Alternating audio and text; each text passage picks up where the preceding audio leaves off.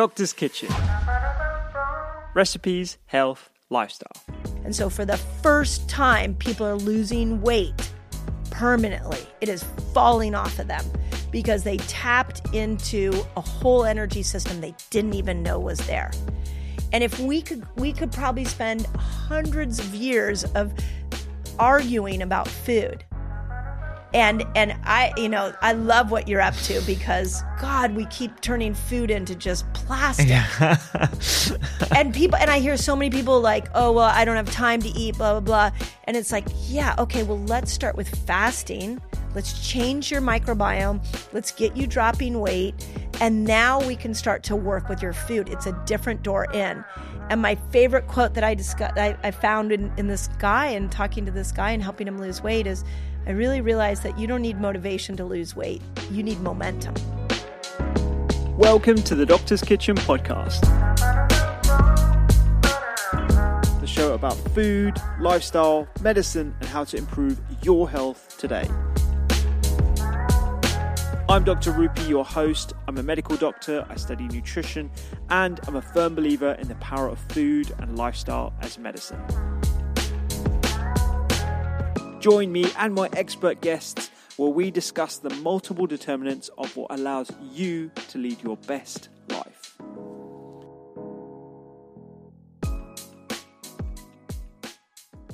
Fasting is one of the hottest topics at the moment, and I had the pleasure of sitting down with Dr. Mindy Pelz to dive into this fascinating area. And like I always say to people, fasting is potentially a phenomenal, multifunctional tool that we can use to improve our immune system and our metabolic health. But the dose of fasting, the method of fasting, and whether fasting is at all appropriate if you have a pre-existing condition are all questions that are very hard to answer, adding further complexity to the decision of how and when to fast is the menstrual cycle. And for years, Mindy has been educating thousands of women online on how to make the best use of this tool with the consideration of shifting hormones. We go into a lot of detail today, but as ever, there are so many more things that we need to discuss, and we'll probably have to do a part 2 at some point in the future. We also talk about some caveats of fasting and who fasting is not for in this episode. And this is especially the case for anyone who is pregnant, breastfeeding, or who has a history of eating disorders. This is not a tool that I would advise. I'd also highly recommend Mindy's book, Fast Like a Girl. I learnt a lot from it, and I've been recommending it to many women in my life, as you'll hear on the podcast. It's a fantastic, easy to understand and relate to book that I don't think is just for women. I think it's very important for men to read as well. So definitely go check it out. And the link is in the podcast description captions. Remember, you can watch the podcast on YouTube and download the Doctor's Kitchen app for free to get access to all of our recipes with suggestions tailored to health needs. And do check out the Eat, Listen, Read newsletter that you can subscribe to on the website at thedoctorskitchen.com. We'd love your feedback on the matter of these episodes, so please do let us know on social media, on Instagram, Facebook, Twitter, and via the feedback forms on the newsletter as well. For now, on to my conversation with Dr. Mindy Pelz.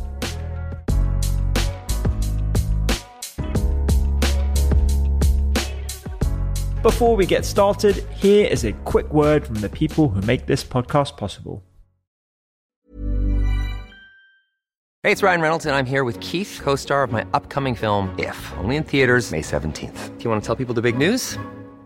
All right, I'll do it. Sign up now and you'll get unlimited for $15 a month and 6 months of Paramount Plus Essential Plan on us. MintMobile.com/switch. Upfront payment of $45 equivalent to $15 per month. Unlimited over 40 gigabytes per month. Face lower speeds. Videos at 480p. Active Mint customers by 531.24 get 6 months of Paramount Plus Essential Plan. Auto renews after 6 months. Offer ends May 31st, 2024. Separate Paramount Plus registration required. Terms and conditions apply if rated PG. Quality sleep is essential. That's why the Sleep Number Smart Bed is designed for your ever-evolving sleep needs. Need a bed that's firmer or softer on either side? Helps you sleep at a comfortable temperature? Sleep Number Smart Beds let you individualize your comfort so you sleep better together. JD Power ranks Sleep Number number 1 in customer satisfaction with mattresses purchased in-store. And now, save 50% on the Sleep Number Limited Edition Smart Bed for a limited time. For JD Power 2023 award information, visit jdpower.com/awards. Only at a Sleep Number store or sleepnumber.com.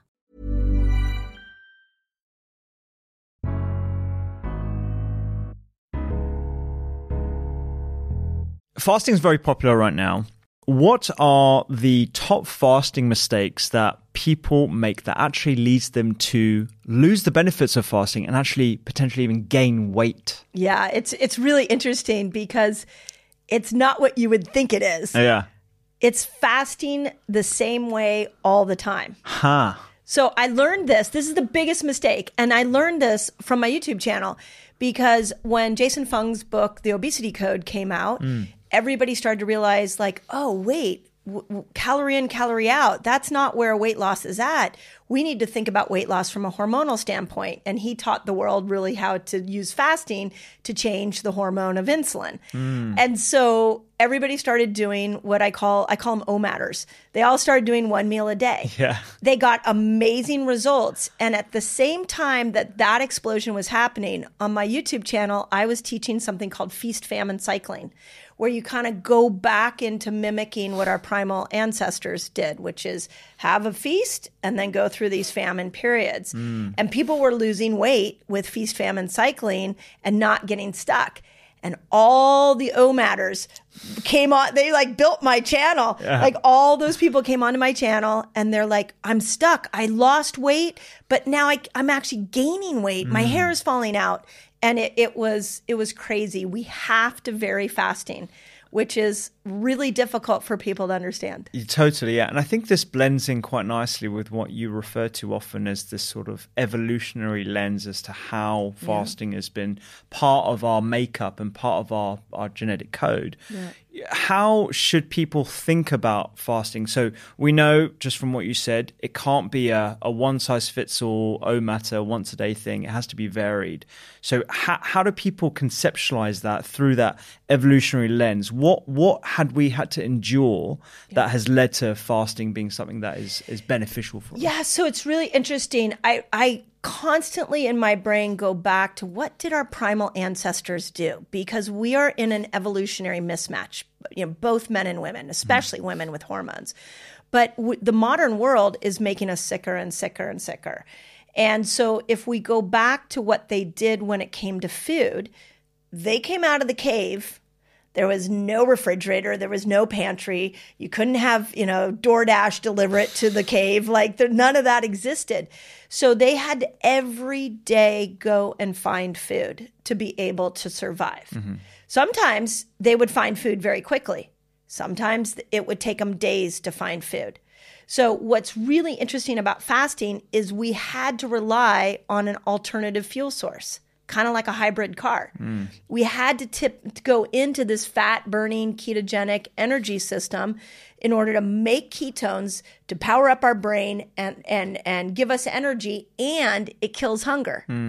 So that we could go find food. And then we would find food, we would bring it back, and we would feast. And sometimes that feast, like if there was a big kill, would last a couple of days, and then they'd go do it again. So that's how we are built to be. What's really interesting is that when I was putting Fast Like a Girl together, I found a hypothesis that is really fascinating. Yeah. It's called the thrifty gene hypothesis. Okay. Have you heard of it? Yeah. Yeah, and I've actually talked to some genetic specialists, like, can we actually measure this gene?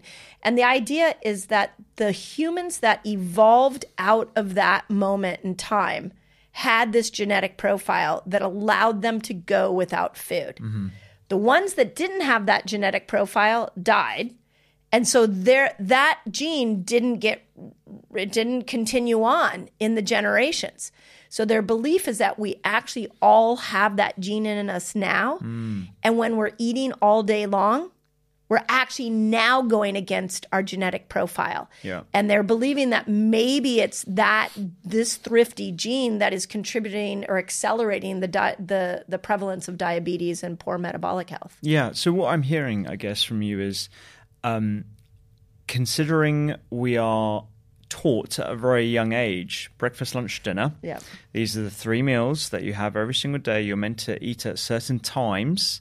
There appears to be this evolutionary mismatch between, how we act today and actually how our bodies are designed to thrive in the world. And putting that all together, how should we be thinking about when we put food in, and particularly, obviously, Fast Like a Girl? Yeah. Why is it different for women? Yeah.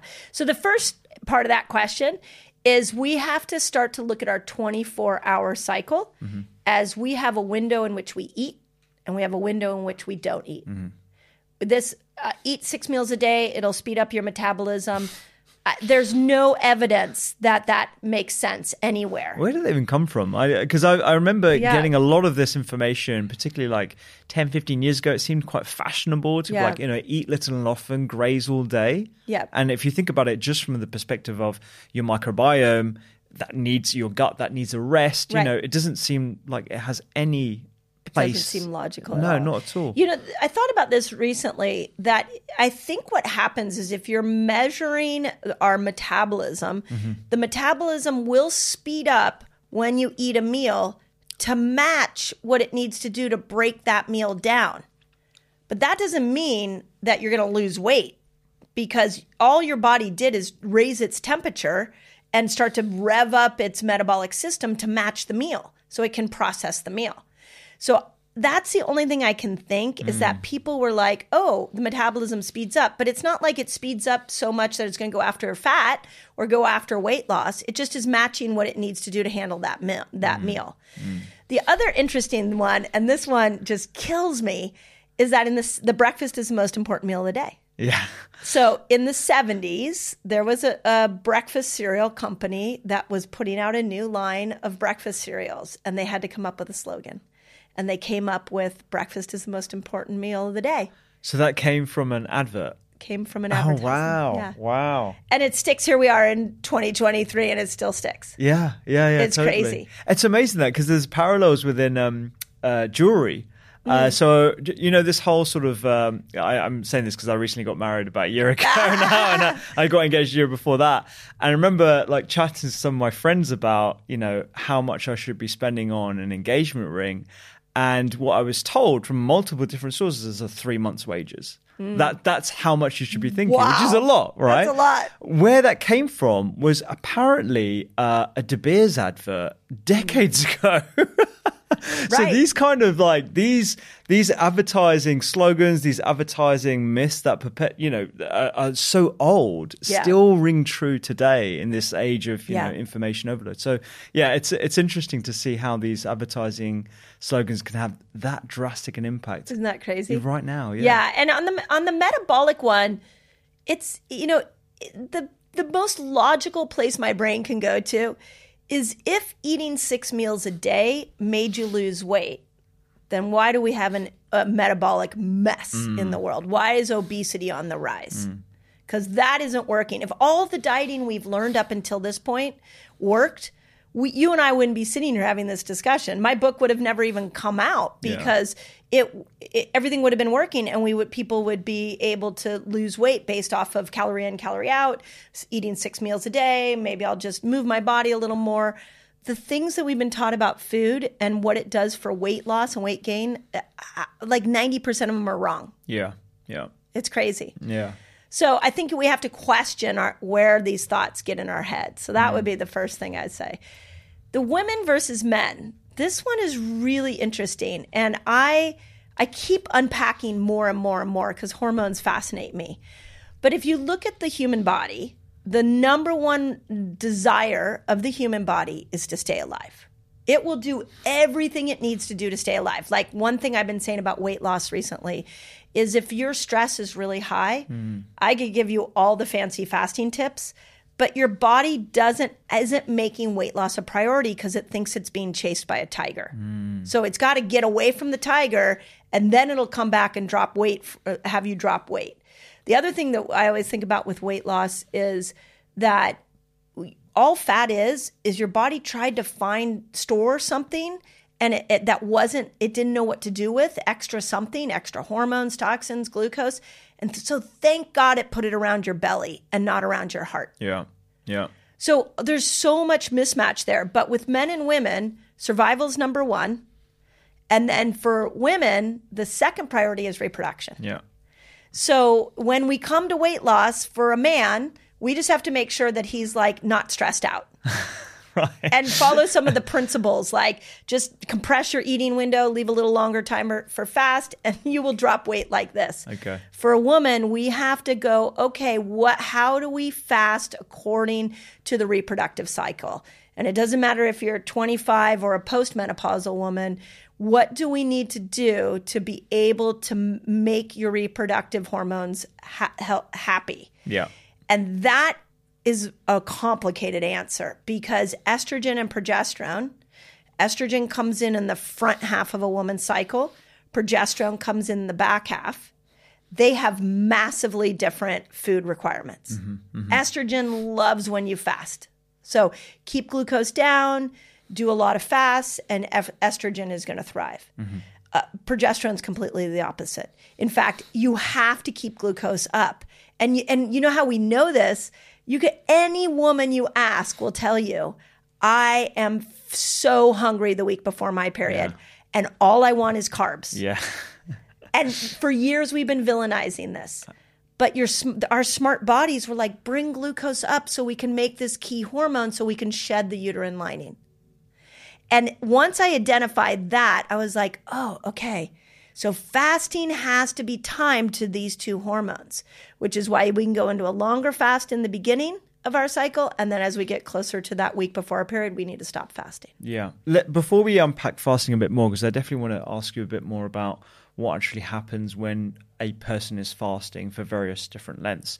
But I don't want to make the assumption that even the women listening to this podcast understand what happens during a cycle. Because I think there is, I don't want to make the assumption as a health professional that everyone understands the difference in the different phases and all the rest of it. So why don't we go through what happens very briefly during the cycle, and also the way I love as well how you've done it in the book, how you've described those different power phases, manifestation phases, nurture phases, because I think that is it's very emotive, and it's a very great way of understanding exactly what's going on during those cycles.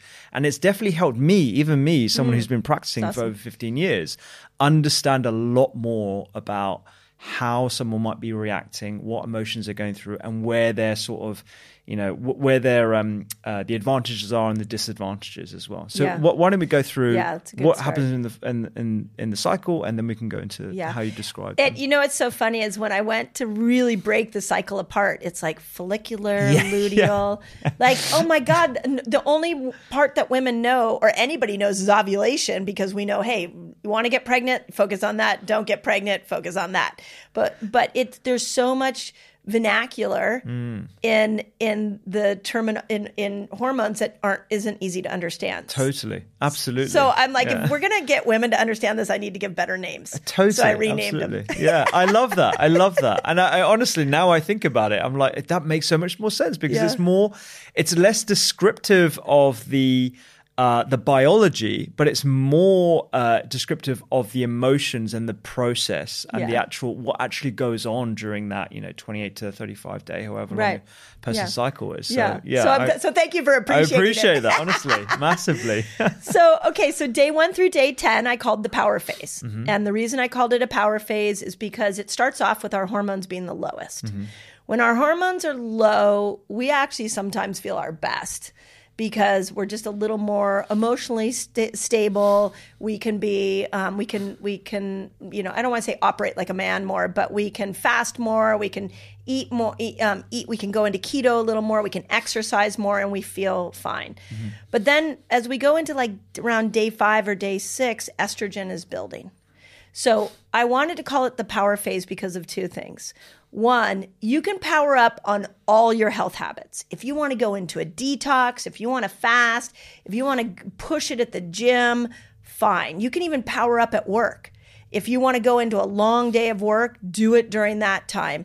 If you want to go socialize, do it during that time. So we are really can lean into this powerful part of us in that first 10 days. Estrogen also makes us powerful.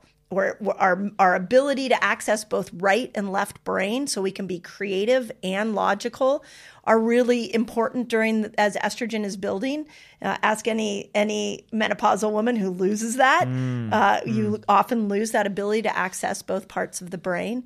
So there's so much about estrogen that is incredible that we want to power up on health habits, and it makes us powerful.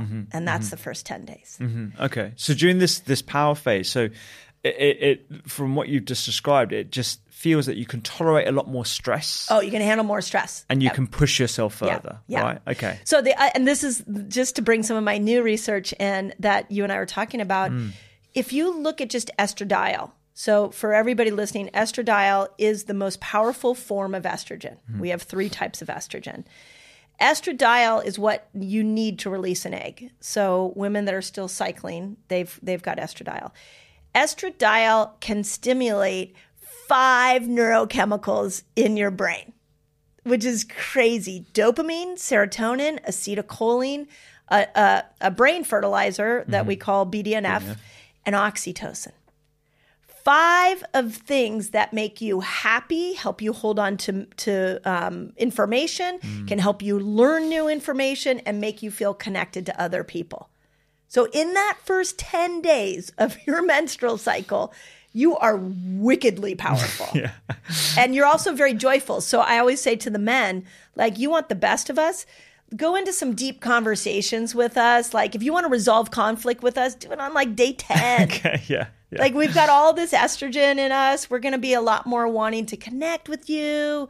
We can think things through a little bit better. If I had a large company, I would put all the women at certain times of their month in one room together to create new projects based off of this powerful form of estrogen because of all the things she does. So great time to start a business, a new venture. Try and hit your PB in the gym. That sort of thing. Okay. This is great, I think, because a lot of women that certainly in my life anyway, putting aside patients, see the menstrual cycle as an inconvenience as a result of, the ability to procreate. It's just something I have to deal with outside of, when I want to actually have kids, if I want to have kids. And this, I think, is completely turning on its head. That's right. Putting a new lens, a new spin on it, and actually showing someone that they can feel powerful and empower them as to what's going on and why their body is so impressive. Yeah. You thank you for that interpretation of it, because I can tell you as a woman, we bitch and moan about our cycle from the day it starts. And then when it starts to go away in menopause, we have a whole nother emotional experience. But it's just a massive inconvenience. And like you said, until we want to get pregnant, and then we're happy, it's working right. But it did so much. There's so much hormonally happening to us.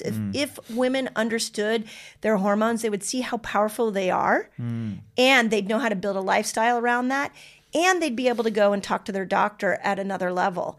So, like, for example, one other interesting thing in that first 10 days is as estrogen is building, so is cholesterol. So you actually have higher levels of cholesterol the first 10 days of your cycle. Oh, wow. Now, it's good cholesterol. It's HDLs. But that's fascinating. Yeah. So when you go and you get like blood work, do they look at that? Absolutely not. No. And I'm just thinking back now, like, whenever I do bloods or any investigations, let's say, I'm not really thinking about that unless I'm looking at specific sex hormones. Yep. That's the only time where I think I've even had the consideration of, okay, we've done cholesterol ratios, we've done, HDL, ApoB lipoproteins, let's say. I'm not thinking, okay, well, when was this woman, where was she on her menstrual cycle? Right. I've got no, and there isn't an indication on a lab either, right, where I can indicate, okay, this woman was on day 10 or day 21 or whatever it was. And so that's fascinating, because that opens up a whole can of worms, doesn't it? About what other things are we doing at different stages of the cycle that could impact the results, and therefore the interpretation of those results that leads to management further down the line. Yeah. Wow. And I haven't even studied all the blood work. I did, and I'll send you this article. I did find one graph on PubMed that was showing all of the amino acid changes, all of the neurotransmitter changes, all of the pretty much there's about 20 different neurochemical changes that are happening in a woman through her menstrual cycle. And mineral use, vitamin use, all of that changes at different parts of our cycle. Wow. So like, for example, we tend to use more amino acids post-ovulation. Okay, why would you use more amino acids post-ovulation? Well, because you need more aminos to be able to make progesterone. Okay, well, let's put that in food terms. That would mean I need more of a complete protein in the back half of my cycle so that I can actually make progesterone to shed the uterine lining. Wow. Like you start, and then you go, okay, well, what about if you're vegan? Okay, well, then maybe you're going to need to power up on some amino supplements. These are the kind of nuance that we as a society have to get into for women, but we got to find a way to simplify it. Absolutely, because personalized medicine is certainly having a moment right now, and I think that's what's left out of the conversation. Is okay, personalized medicine is great, but like, what about personalizing it for women according to their cycles as well? Just like you just articulated there with food, and how you would need more amino acids in that later stage of the cycle. That's fascinating, and it's kind of mind-boggling. I'm going to have to really go and read about it. So I'd love to hear a bit more about that article. I'll send you the article because it blew my mind, and I'm still trying to pull all the threads out because they looked at so many markers throughout the cycle that I'm trying to interpret it and go, okay, now what? How do we make this simple for women? Yeah. So that's the power phase. Okay, that's the power phase. Yeah. And then the first, and I'll explain. The first bit, the there's power two phase. of them, Then ovulation is really interesting. So, and again, I'm like, God, the human body is so cool. Like how we were designed is brilliant. So during ovulation, estrogen peaks. So we are mentally at our best somewhere around day 10. So ovulation is day 10 to day 15. In the book, I called it the manifestation phase. And I did that very purposely because, of course, you can manifest a baby if that's what you want to do. But because of these hormones, you could manifest a lot because you are hormonally locked and loaded for performance during that time. So if you have a new business project, do it during ovulation. You want to go ask for a raise at work, do it during ovulation. You have a conflict you want to play out or work out with somebody in your life, do it during ovulation. I had a man come to me and chat with me about his teenage daughter and how she's so hormonal and I just don't understand her. And I said, do you know her cycle? And he's like, no. Should I know her cycle? I'm like, you should know her cycle because you would never try to resolve a conflict with her the week before her period. Do it during ovulation. She is hormonally prepared to sit down and talk to you. And the reason for that is because you've got estrogen at her peak. You've got testosterone at its peak. So testosterone for women is more than libido. It's motivation and drive. So this is why I think a work project would be great during this manifestation phase because you're motivated, you're creative, you're articulate. So you've got all these hormones that can help you fully embrace your brain and use more parts of your brain. But testosterone, like think about this for a moment. So you guys get testosterone like every 15 minutes or so. It kind of pulses in. You're in a 24-hour cycle. We get it 5 days out of the month. So now, if we get in even to libido, we're at a hormonal mismatch in libido. So ideally, if you're married, a man and a woman are married in a heterosexual relationship, you would want to know when your wife's or your partner's testosterone is coming in. Yeah. That's when she's going to want to be with you. And she's got all that estrogen, so she's going to really want to connect with you. Whereas as we go into the back half of the cycle, you'll see that you pretty much should leave her alone. I'll explain that one in a moment. Yeah. So, and then the other thing I thought about was, okay, wait, testosterone also helps women build muscle. So why do we have women working out in a week schedule? Yeah. We should have women do a monthly workout calendar where during that 5-day period, she's lifting weights Maybe one day it's bis and tris. The next day it's, legs. The next day it's chest and back. And she should be lifting really heavy weights if she wants to build muscle to use that testosterone. Right. So there's parts of the cycle where you would do better overall by focusing your workouts. Not saying that you can't do weights outside of that time period, but you do better if you focused on muscle protein synthesis, working on heavy resistance, making sure your protein levels are adequate during that time, because overall it's going to lead to better outcomes. That's right. Now you're working with your hormones. Exactly. And the sort of like pattern and the theme that I'm hearing is you have to understand your cycle. It's almost like you have to understand the manual for your body to get the most out of it. That's right. Which is it's annoying. I'm just trying to think of like the devil's advocate here, because I know the women in my life will think, well, you can just do it anytime you want. You don't have to think about this stuff every 30 days. You have to plan it on your calendar. But for you to get the most out of your body, understanding your cycle and when you should push yourself, when you should go to the gym and do certain types of targeted exercises is gonna have a massive impact. Yeah. And once you find a rhythm with it, it gets easier and easier to understand this. What I find to the women in your life, I would say, what I find is that when you first hear this, it's mind-blowing, which is so silly because it's in our body. We should have been taught this. Like the day we got our period, we should have been taught this. But then once you find the rhythm, you're like, oh my gosh, all my health habits have never been easier. Because now I've got them in sync with my hormones. And so it just starts clicking. And every time you tried to muscle through something to get some kind of result in your body, it's now coming much easier to you. Yes, yeah. Which is crazy too. Yeah, that makes so much sense. Yeah. And again, another sort of theme I've heard from obviously reading the book, but also listening to you on other podcasts is everyone should understand where you are in your cycle, who's close to you in your life, right? Yeah. So I should know where my wife is on her cycle, my sister, my mother, or not my mother, but everyone should understand where people are.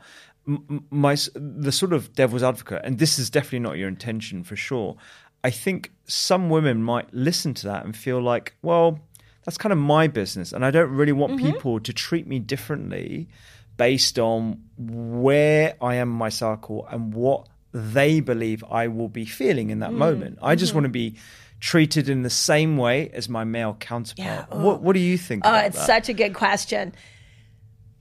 I can understand the desire to keep something like a bodily change that happens to you to yourself. So if you don't want to verbalize it, I can totally respect that. But I'm going to challenge you, the women listening, to understand your own hormonal profile. So A, you can understand yourself, and B, you can help even the closest people understand you. I'll give you an example. Progesterone, at the end, we'll go into that part of the cycle in a moment, but progesterone wants you to keep cortisol down. If you are pushing through and you're highly stressed and you're not keeping cortisol down, your irritability is going to be through the roof. And most of the time, it's going to come at you, at your spouse, and you're going to think that it's something that they're doing that is making you irritable. But what you don't know is it's like you've amped up your system. You're going against your hormonal system, so you are on edge. And everything is you're reacting to. So I'm going to say for your happiness, let's just make sure you understand the ebbs and flows and how to cater to these hormones, just for your mental health. And then the other part I would say that is statistically, women are not doing well with health. I'm not saying with like business and things like that. We have all the autoimmune conditions. We have 80 to 90% of autoimmune conditions are happening to women. Why is that? Most Alzheimer's and dementia happening to women. Why is that? Women gain weight more than men. Why is that? Each one of these I could pick apart and show you that it was a woman that was out of balance with her own hormonal cycle. The PCOS, I am shocked since Fast Like a Girl came out, how many women with PCOS have poured onto my socials, sent us message. It is an epidemic. It is the number one hormonal problem for women. And I could break that down and change that so quickly by just showing a woman how to be in alignment with her hormones. Yeah, yeah. Can I make a suggestion for another book? I know you're writing one at the moment. Yeah. You should write a book that's actually written for men to read, to understand more about it. Honestly. It's funny you say that. It's funny you say that. Yeah. And I'll tell it here on your podcast first. Even my publisher and agent don't know. That's my intention for the next book. The book I'm writing right now is what happens to our brain after 40 as we lose estradiol. But I absolutely agree. The book after that will be how do we understand our personalities with all these hormones so that not only women can understand themselves, but men can understand us too. Absolutely. Yeah. And, men being told that we're simple and we're pretty black and white and we're, lucky and, quote unquote, to have that sort of simplicity is great. But then understanding your partner, your sister, your mother, etc. I think that's a real big piece of the puzzle that will create a revolution. I mean, you're already doing incredible work at the moment, but I think that level of understanding will really come through even more so when you direct this information specifically tailored to men. That's you must have tapped into my brain because I usually by the time I'm like 3/4 through this book, and usually about this point I start dreaming of another one. But I want to invite men into this conversation because I believe that if men could understand us, then we would have both sexes understanding that there is a difference in how our brains work based off these hormones. It would just bring a level of compassion. Absolutely. Yeah, so, that level of understanding will definitely be followed by compassion. That's sure. Right. Because I felt like when I was reading the book and reading it, from the perspective of a man and someone who's worked in medicine for many years now, I actually gained a lot more understanding of my mum and my sister and everyone. And I had never really thought about it in those terms before. I understand the science behind it, obviously. I understand the different phases. Yeah. Obviously, they weren't called the power and manifestation phase. But, that really did unlock a lot of things for me and strategies as well that I could use to have a much more balanced and fulfilling relationship with my wife and all the women that are most important to me in my life. Yeah, so. Because when you understand the hormonal shifts we're going through, we're not hormonally the same person every single day. You are pretty hormonally the same every day. You make testosterone, it goes up into the brain and converts to estrogen. So you only have to focus on testosterone. But sometimes we have estrogen, sometimes we have testosterone, sometimes we have progesterone. And those three hormones make us act different. Yeah. So one of the things that I've found in just talking to so many women is that we first will turn on ourselves and start to think we're doing something wrong when we're not getting the result we want, whether in work or health or life. We start thinking it's our problem. But we didn't take these changes in hormones into account. And once you do, you start to go, oh, okay, I am going to kick butt at work day 1 through day 15 of my cycle. Give me the projects. Let me go after this. And then as I get closer to day 20, I'm going to cut my workload down a little bit and recover so that I can come back out at day 1 and I can be a badass again. Yeah. There's a lot more ebb and flow to us. And so I want to be sensitive to the women that don't really want to share their period, their menstrual cycle. Sure, yeah. A lot of women don't even want to think about it, but you are hormonally driven and it's time for us to start to understand this. I don't know why it took till 2023. Yeah. So I haven't figured that out yet. I think, this conversation, I'm glad we're having it in such a frank manner. But I guess it's slightly unfashionable, isn't it? Right now. Right now for sure. We actually have an app that we are launching. It's out in the world. People can use it now. It's Fast Like a Girl app. And you can go and put the day of your cycle in, and it'll tell you what fasting length, what food, what supplements. Oh, brilliant. Yeah, it's brilliant. It's really in the beginning stages. When did that launch? We launched it with the book, and it was very minimal. Okay. So now each month we're upgrading it. because just based off the information. So, but our biggest challenge is we can't really store the information because it's personal, private information. Yeah. So it would be nice if it could track you and keep you tracked. But that's a whole nother next level. Yeah, totally. Complication. Yeah. There is a way to hold that information on the phone whereby you don't have access to it. We can talk about that Okay, we'll talk about that later. Yeah. I only know this because I've gone through my tech journey at the moment, and privacy is a big issue. Yeah. Because we, people who use our app put their health goals in.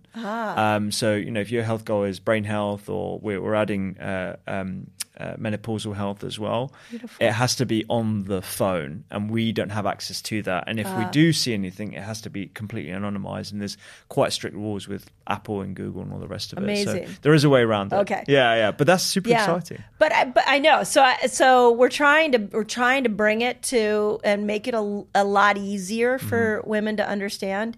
But the comment about it's not fashionable, it's like yes, and I'm going to go back to the statistics on women's health.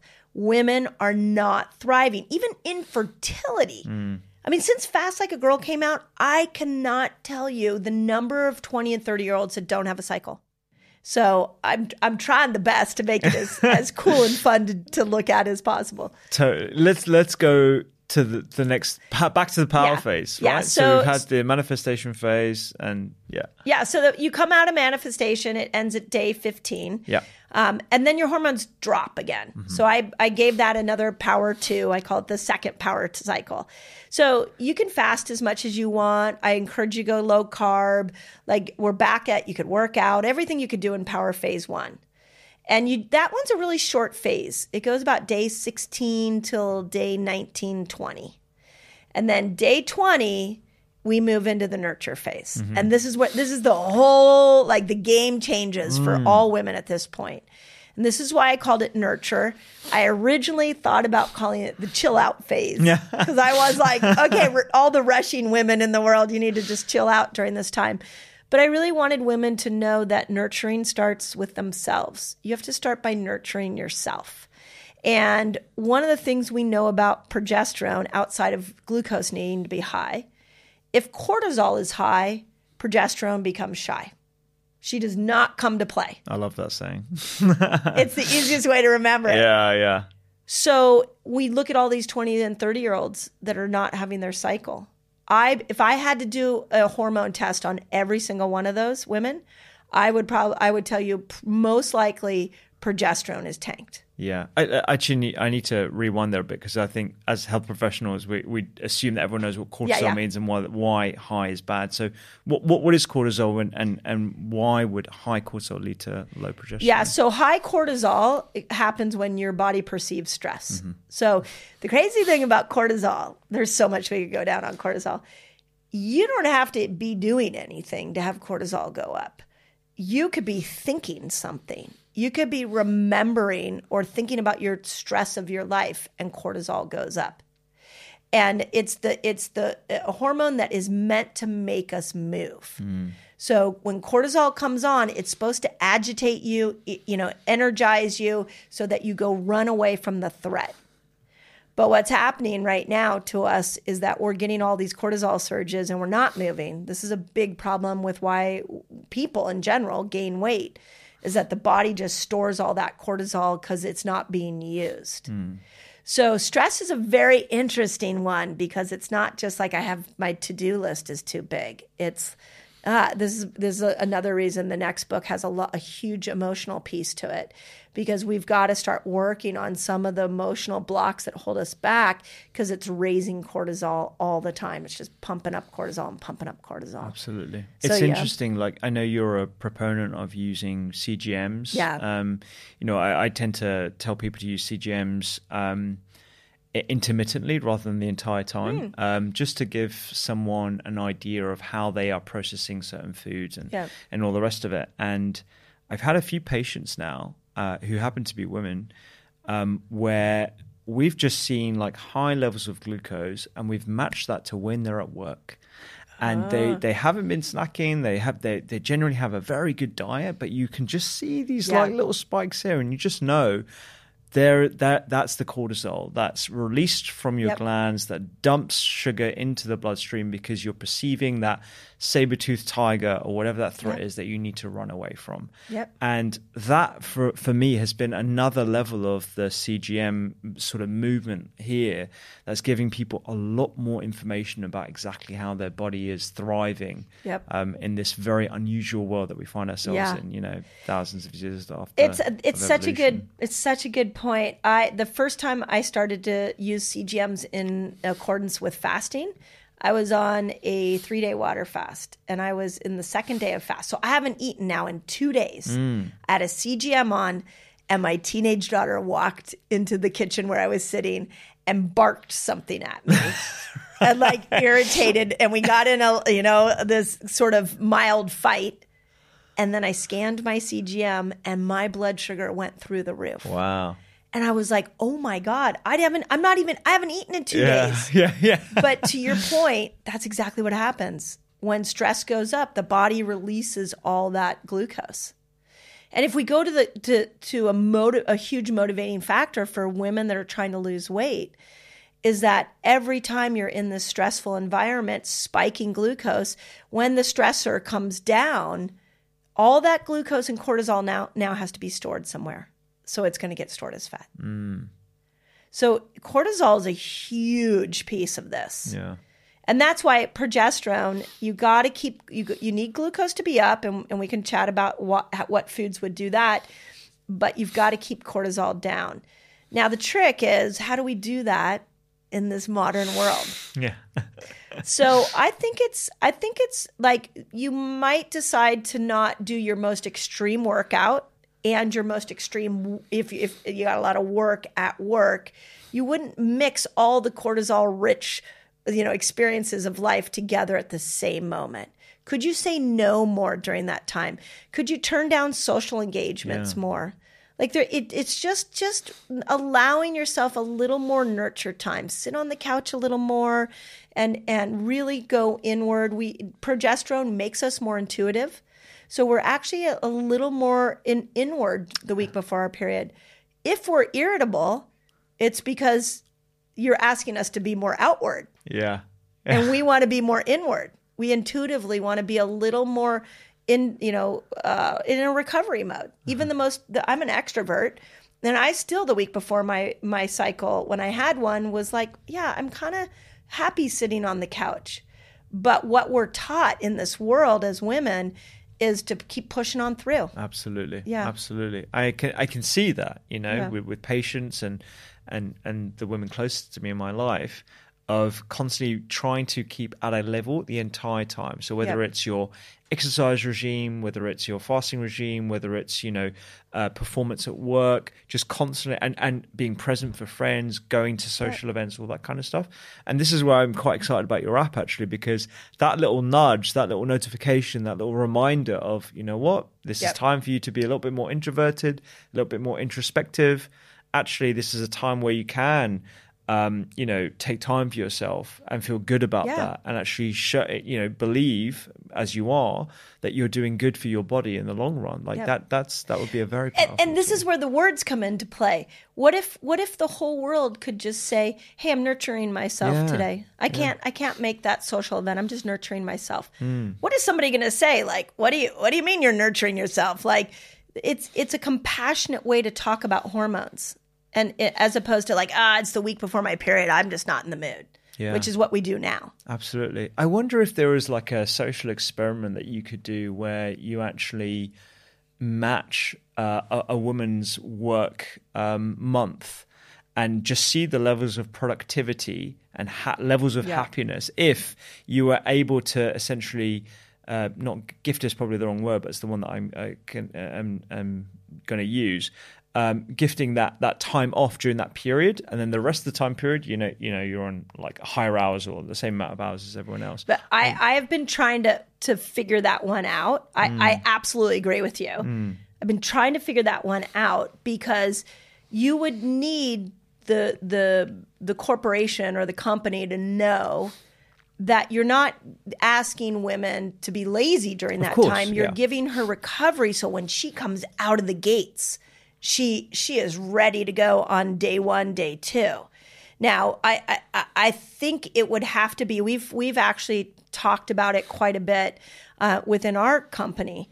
And what we've come up with, and it was a couple years ago, Spain actually had a menstrual leave that and maybe it was for the government officials, but it was that 3 days out of the month, and they wanted to do it when a woman's cycle started, was that a woman could take 3 days off at the beginning of a month when her cycle started. And no questions asked. It was a menstrual leave. I think that's how you do it, but maybe you have to do it for both sexes. Yeah. Maybe you have to say, hey, everybody's got 3 days. You get to decide when you use them. Yeah.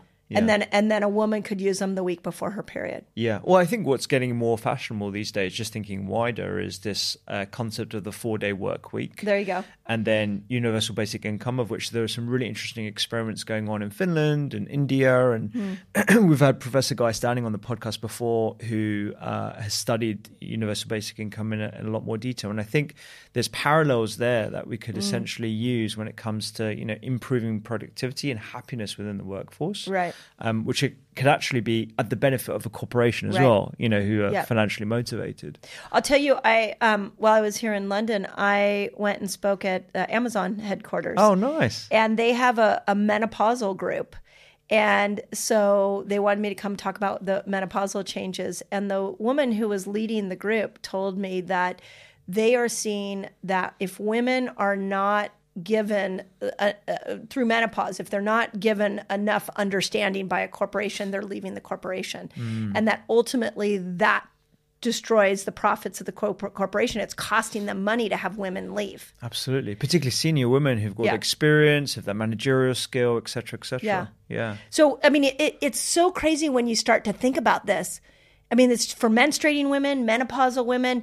If we all just brought this hormonal conversation to the surface and have collaborative conversations like you and I are having right now, and figure out what would the workplace look like, what should exercise look like, what would food and all the things that we're talking about, and come together and brainstorm this, we would not only save women's lives, we'd not only get the best out of women, but now we're looking at profits in the workplace. Yeah. It's that important. Yeah. It's a confluence of all those different things, health, happiness, and productivity in the workforce that everyone, I believe, can get on board. That's right. I can't believe we've got to this point in the podcast and we haven't really dived into fasting. It's so fascinating, but right? I think it's really important to give people a level playing field of like, okay, these are the cycles, these are the different phases, and this is why you need to be a lot more aware of the ability of how much stress you can tolerate. So let's go into actual fasting. So why are you such a huge proponent of fasting? When did this come onto your radar? And what...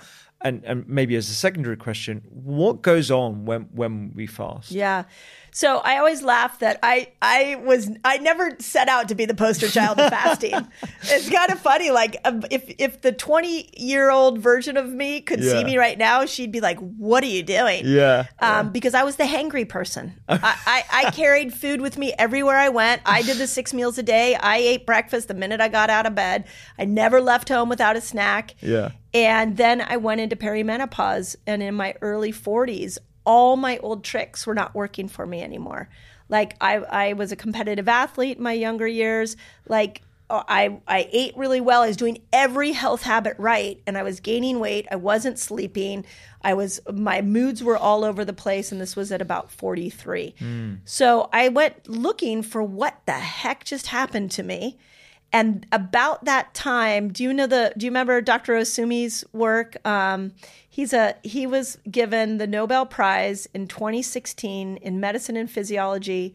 So the was it the Yakamana factors, or am I thinking of something else? I don't know if you might be more in the detail of the study, but it was based off autophagy. Gotcha. Yeah. And he figured out that when you actually take food out of the equation for a certain period of time, the body will actually become stronger. I think that's the first thing everybody has to know. You're going to become stronger.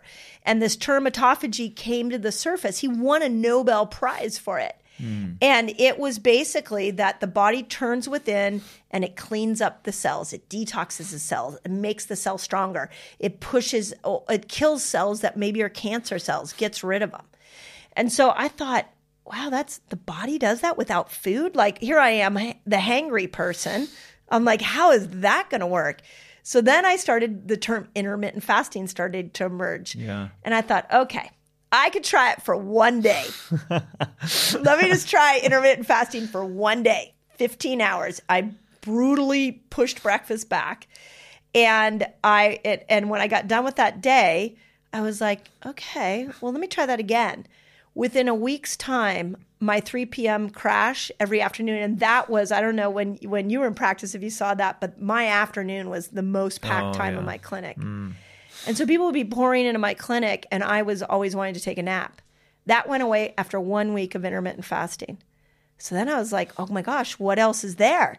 And I just started playing with the principles, and then I got obsessed with the science. Yeah. How intermittent was intermittent for you back then? It was about 13 to 15 hours. Oh, okay. And it was every day. Yeah. I didn't know to do it to the cycle then. Gotcha, yeah. So it wasn't like an aggressive fast. No. It was, 13, 15 hours, which I think is doable for a lot of Very people. doable. One of the best studies we have on women and fasting was women going through breast cancer treatment. If they came out of conventional, traditional breast cancer therapies like radiation and chemo, and they put a 13-hour fast in place, they had a 64% less reoccurrence of breast cancer compared to those that didn't do the fast. That's crazy. Yeah. That's every woman could do that. Yeah. So I just became obsessed with the science, and then I was doing it on myself. I had a lot of patients at the time. I had a functional medicine clinic, and I had a lot of patients at the time that were trying to lose weight, mixed with thyroid problems, and I'd never seen anything work so well. Yeah. Unfortunately, at the time, my supplement sales went down, but that's okay because people were getting well by using their own bodies. Yeah. And then I just became obsessed. Yeah. So autophagy, I think, is this term that you've explained well there, where you're essentially looking inward, recycling these old cells, getting rid of the cells that are sort of old, hanging around, these senescent cells. You clear them away, and then you create some brand spanking new ones. There are some other elements of fasting that I find quite interesting as well. So you're giving your gut a rest. Yep. What other things are going on when you're in that fasting phase? Are there things that sort of pique your attention that you always speak to clients about? Yeah. So I think the easiest way to understand this, if you've never heard fasting, is that we have two energy systems that we will use. One is when glucose goes up, which is you eat food. It's often referred to as sugar, but by sugar, I think you and I both mean in this conversation, it's just your glucose going up in your body. And the other one is by burning fat. So I call it sugar burner, fat burner system. So when we go at least 8 to 12 hours, there's a variable because we're all a little different. Without food, our body starts to switch over into the fat burner system. Once it goes over into fat burner system, what it does is it literally burns your own fat to make a ketone. And a ketone is, you can only get it. I mean, there's exogenous ketones, which is a whole nother thing. But the main way you get it is by going without food. I don't think you can manipulate your diet a little bit, but that's the hardest way to do it. And when you get a ketone, it goes up into the brain and turns off hunger. This is mind-blowing because this is why the more you fast, the easier it gets. Yeah. Now, let's just take that one principle. How many diets that you lose weight on does it get easier with time? I don't know any. So you get into this fasted state, you're burning fat, you're making ketones, the hunger goes down, the brain clarity goes up. But the longer you stay in that fat burning system, the body kicks into self-repair. So the autophagy kicks in, and the cells will start to push out the bad ones, make the ones that are kind of so-so, make them stronger. You get growth hormone going up. So when growth hormone goes up, you'll balance all other hormones out, And growth hormone slows down aging. It burns fat. Your whole microbiome repairs, so all the bad bacteria will be sloughed off, and you create a new environment for good bacteria, so all the good food you put in there can actually start to feed these bacteria. You reset your whole dopamine system, and you'll get new dopamine receptor sites that form, and if you stay in there long enough, you'll reset your whole immune system. During the pandemic, we should just put everybody on a fast. So it's like magic over there. Yeah. And the longer you stay, in the book, I lay out 6 different length fasts. The longer you stay, the more healing happens. And then you get your little dose of healing, and then you switch back to food. And the way you're teaching food is like, now we pair like your teachings and how important food is with these 6 different level fasts. And this concept is called metabolic switching. You're going food, fasting, food, fasting. And now in both those states, you are healing.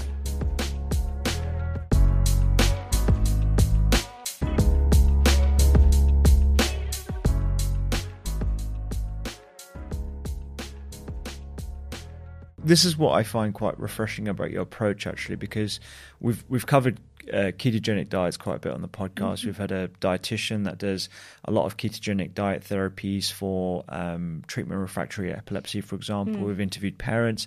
It's a pretty phenomenal diet. It's very, very strict. It's hard to stick to. Very, very hard to stick to. And, when you're treating children or patients who are experimenting it for a variety of reasons, whether it's chronic pain or whatever it might be, you're on a very, very high fat diet, in a very limited protein and very limited carbohydrate diet. And that can have ramifications. It can destroy your gut microbes. You're not giving them any substrate and any sort of food to thrive on. It can lead to kidney stones. It can lead to constipation, loads of issues. Your approach is sort of like a nice hybrid and blend of both. Yes. It's like, let's get some of those ketones going here. Let's stress your body. Let's, dip into some of those beneficial impacts of fasting. But then let's also enjoy some of the carbohydrate-rich foods, good carbohydrates, all those whole foods, etc. later on, where it's a lot more appropriate for you to examine those. So, and this is, people just want like a plan to follow the entire time. And so it goes against that thinking, but overall, it's beneficial. Yeah, it's so well said. Here's the bottom line. There's a lot of good diets out there. There's no one human diet. There's a lot of possibilities. And one of the things that I think we got wrong in the diet world is that there was a one-size-fits-all diet for everybody. And then if you take this to women, one of the challenges that we have with women is that, to your point, like, just give me the one thing that's going to make myself like feel good. Yeah. But if I can't give you that one thing, because estrogen wants a specific way of eating and progesterone wants a specific way of eating, and they're opposing. Yeah. So the beautiful part of that is that, okay, we need to take a lot, and I don't know if you found this in practice. I found so many people ate like 100 foods and that was it. Yeah. And they ate those foods over and over and over again. Yeah. Well, if you just look at the microbiome, that creates a monoculture. You have trillions of bacteria in your gut. You're only feeding a small amount. So really one of the big things about food for both men and women, we got to open up our food choices. Every time I go to a restaurant, I look at a menu and I'm like, what on here do I not eat? And I'm going to eat that because I know that I'm going to feed a different set of bacteria. Totally. So we've got to be able to open up and enjoy food again, and we're not. We're like in ruts, or a lot of women with eating disorders are trying to control, or we're counting calories. But we should, if you want to control anything, control your blood sugar. Yeah. And then just open up your food sources. Yeah, totally. I love the list in the book, actually, of all the different diverse food sources that you can consume at different parts of your cycle. And we were just talking, I just got back from Penang in Malaysia, and their green section in the supermarket is vast. Oh. I'm like, there's all these different brassicas that I've barely seen in supermarkets here, like things like kailan and bok choy and, all these weird and wonderful names, damseum, all these different things. And I was just like, wow, this would be great. And that's exactly what I was doing. I was just grabbing them at the supermarket. I was cooking them in the Airbnb. I was trying to inject them with all these recipes that we're creating. So that I completely get on board with. I guess one of the pushbacks that a lot of people have of fasting and, the work of Sachin Pandu, who's been on the podcast, Volta Longo, is some people try and explain the benefits of weight loss, feeling better skin, etc., of, well, that's just calorie restriction. If you simply just do a calorie restrictive diet, stick to that, you'll get all these benefits. So what's the big fuss about? Why is and I know it's not that. So why don't you explain to folks at home, why can you not simply explain the benefits of fasting, particularly fasting like a girl, through the lens of calorie restriction alone? It's a great question.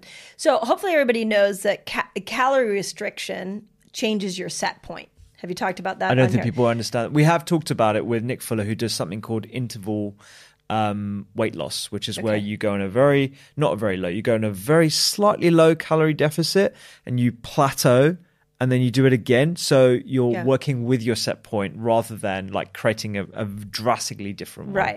But so at least there's some variation. We're back at variation, Exactly. So with a set point, what happens is when you try to keep your calories low and then you exercise to put your calories high, you change your set point. So a good example would be like, if you ate 1,500 calories in a day and you exercised and had an expense of 500 calories, your set point would be 1,000 calories. So your body needs that 1,000 calories every single day to keep where you are with your weight. But if you want to lose weight, now you got to get a set point lower than 1,000. If you eat more than 1,000, you're going to gain weight. So this is why calorie in, calorie out doesn't work, because our set points, as they keep changing, then now we have to sort of match our behavior to it. With fasting, you're not changing your set point. You are changing when you eat. And when you do open that eating window up, eat it like even in the book I call it keto biotic. So even if you're doing the keto biotic diet, I put the biotic piece to keto because what I'm saying is eat nature's carbs, eat fruits, eat vegetables, mix that with protein, and let's just open up how the types of food and the diversity of food that you're eating, and use your fasting window to drive you into ketosis. So and it's you burn fat when you're in ketosis. That's the only way to make a ketone is to burn fat. And once you burn fat, fat typically doesn't come back. But I could go on a calorie restriction diet and I could look great for 2 weeks, maybe a month. But then as soon as I go back to any old habit, I'm going to be right back at gaining weight again. Yeah. And it's a common complaint from people, patients that I know who have been on multiple different diets that are essentially variations of a calorie deficit diet. Right. And are usually quite short term as well, whether it's 60 days or 90 days, however long it is. And then you just look at the trajectory of their weight and you just notice it's trending upwards. That's right. And it's because your weight set point is changing. Yep. And when you go back to the same level of eating, even if you're eating the same calories after your diet, whatever it might be, because your weight set point is a lot lower, that's when you're going to gain more weight. And there's also, the issues around losing protein, muscle mass, all that kind of stuff when you're on these diets. The other thing I would say, this is maybe a good reframe for people to think about, is if you go back to this metabolic switching thing. Okay, when you eat, you're eating for your hormones, you're eating for your microbiome, you're eating for antioxidants and all the minerals, amino acids. Like there's a lot of ways, as you know, that you can use food to accelerate weight loss and just support your overall healthy body. When you switch over and you're fasting, that's where you're focused on weight loss. That's where you're burning glucose. You're burning hormones. You're getting all the toxins out of you. And then you dip back and you're like, okay, now I'm over here and I'm nourishing my body. and I'm giving it what it needs. And then boom, now I'm over here. Okay, now I'm losing weight. Whereas what we do right now is we go into all these toxic foods and all of these chemicals. We've pulled all the fat out of foods. We've manipulated food to be able to make it so that people would lose weight. The way to lose weight is to start to dip in and out of this fasting window and metabolically switch. That's how you lose weight. Yeah. Right? Yeah. Do you see? It's like it's crazy the way we've gone after weight loss. Yes. Yeah. I mean, there's a huge industry behind it. For sure. I think people divert to the simplest path. And if someone is advertising, just follow this plan and let's, do it that way, people gravitate towards that. What you're introducing is slightly more complex, to be frank. Mm-hmm. However, it's simple to do, but it is a lot more complex than the take this pill or drink this shake or follow this plan. But that's the appropriate way of dipping into fat burn and being respectful and nurturing of your gut microbes and your overall health. That's right.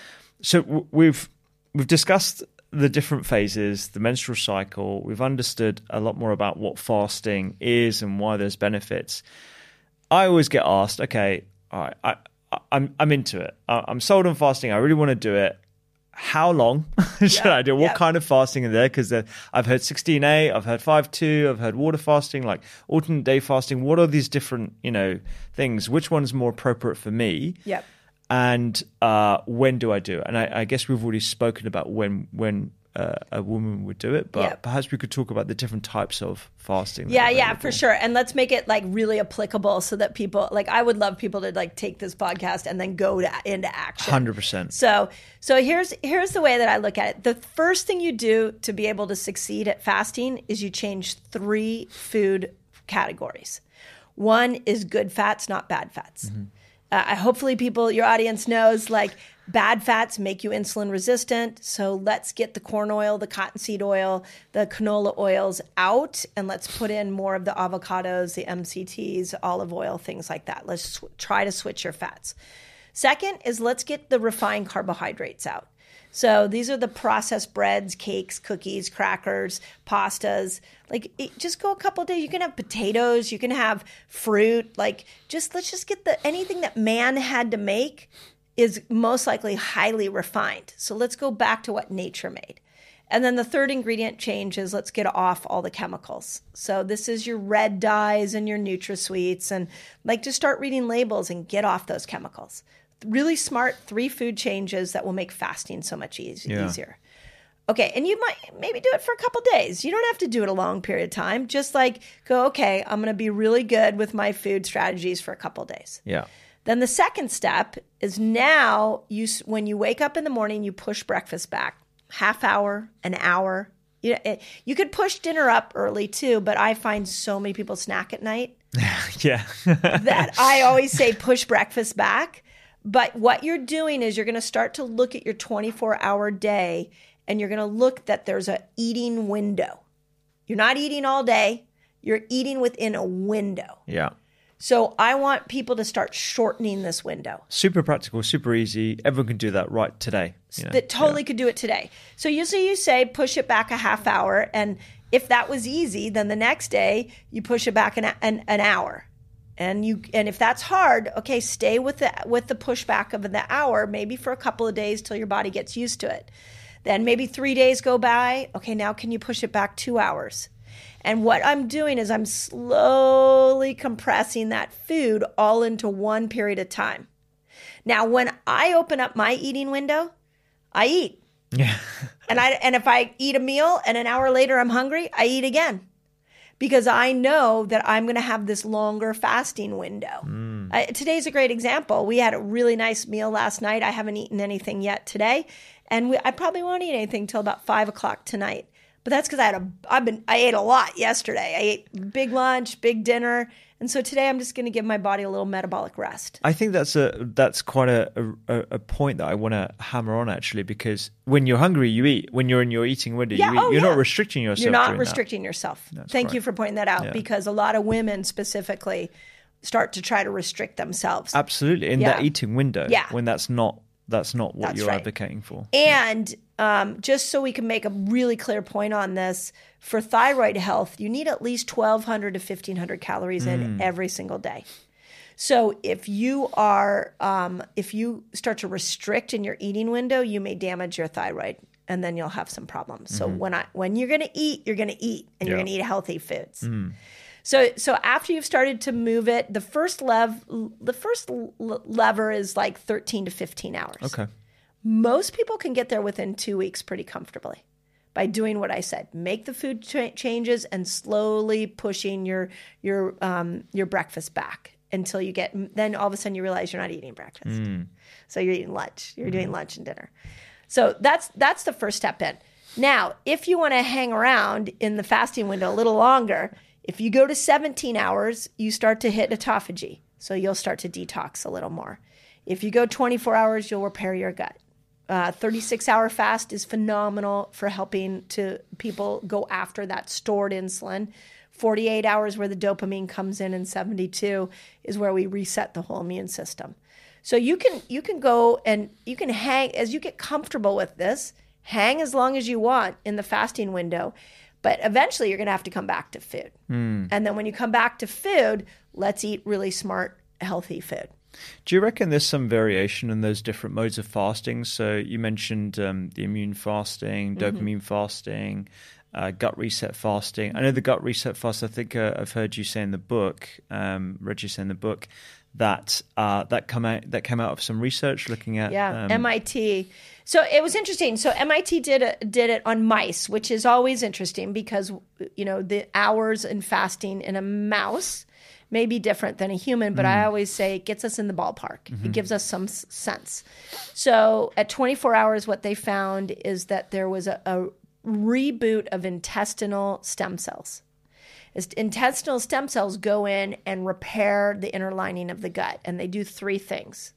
It gets rid of the bad bacteria. It changes, the mucosal lining of the gut is like a thin saran wrap, like very, very thin.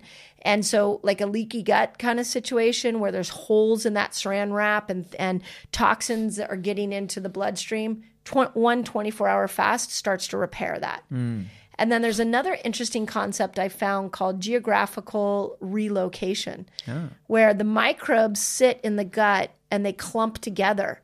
And when they're clumped together, they can't absorb as many nutrients out of the food.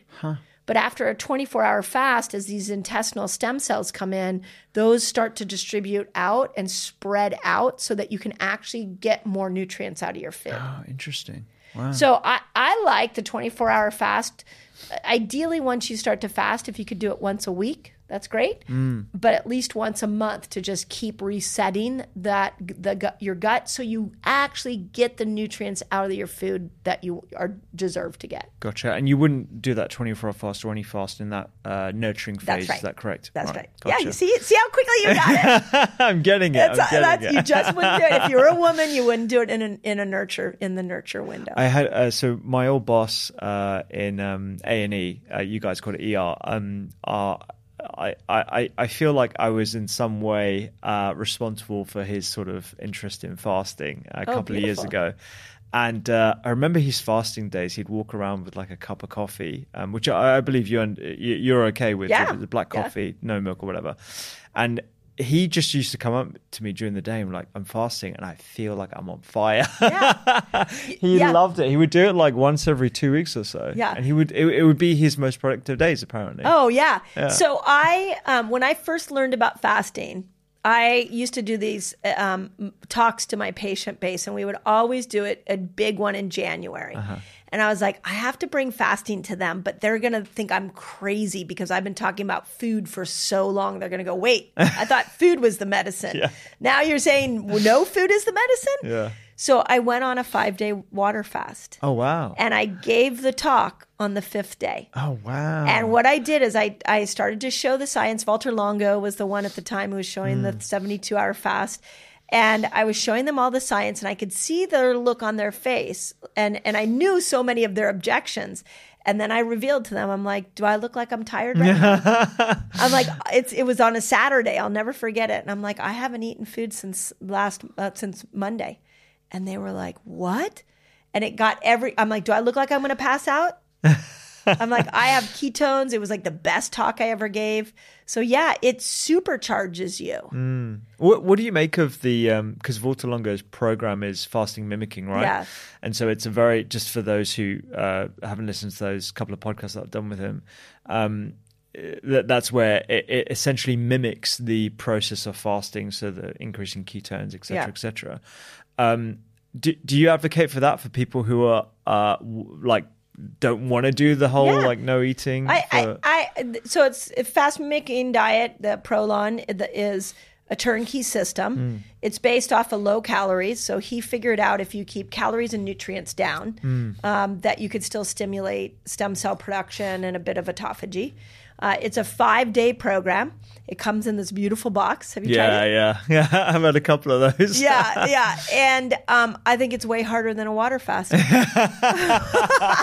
not going to lie, because you never get your glucose down enough to fully like get that wash of ketones that like kills hunger. You don't ever get it low enough to do that. And the food comes in prepackaged stuff. Yeah. I don't really like that. It's not organic. And so, and you're kind of dribbling your eating throughout the day. What we chose to do is turn it into like an OMAD experience. Right. So it's just one meal a day, eat all the Prolon in 1 meal a day. Right. Okay. It's just a little harder. It's so funny. You would think it would be easier, but it's harder. Yeah. You can understand it when you think about it from the perspective of the ketone production, what that does to your brain, how that inhibits satiety, and all the rest of it. So, I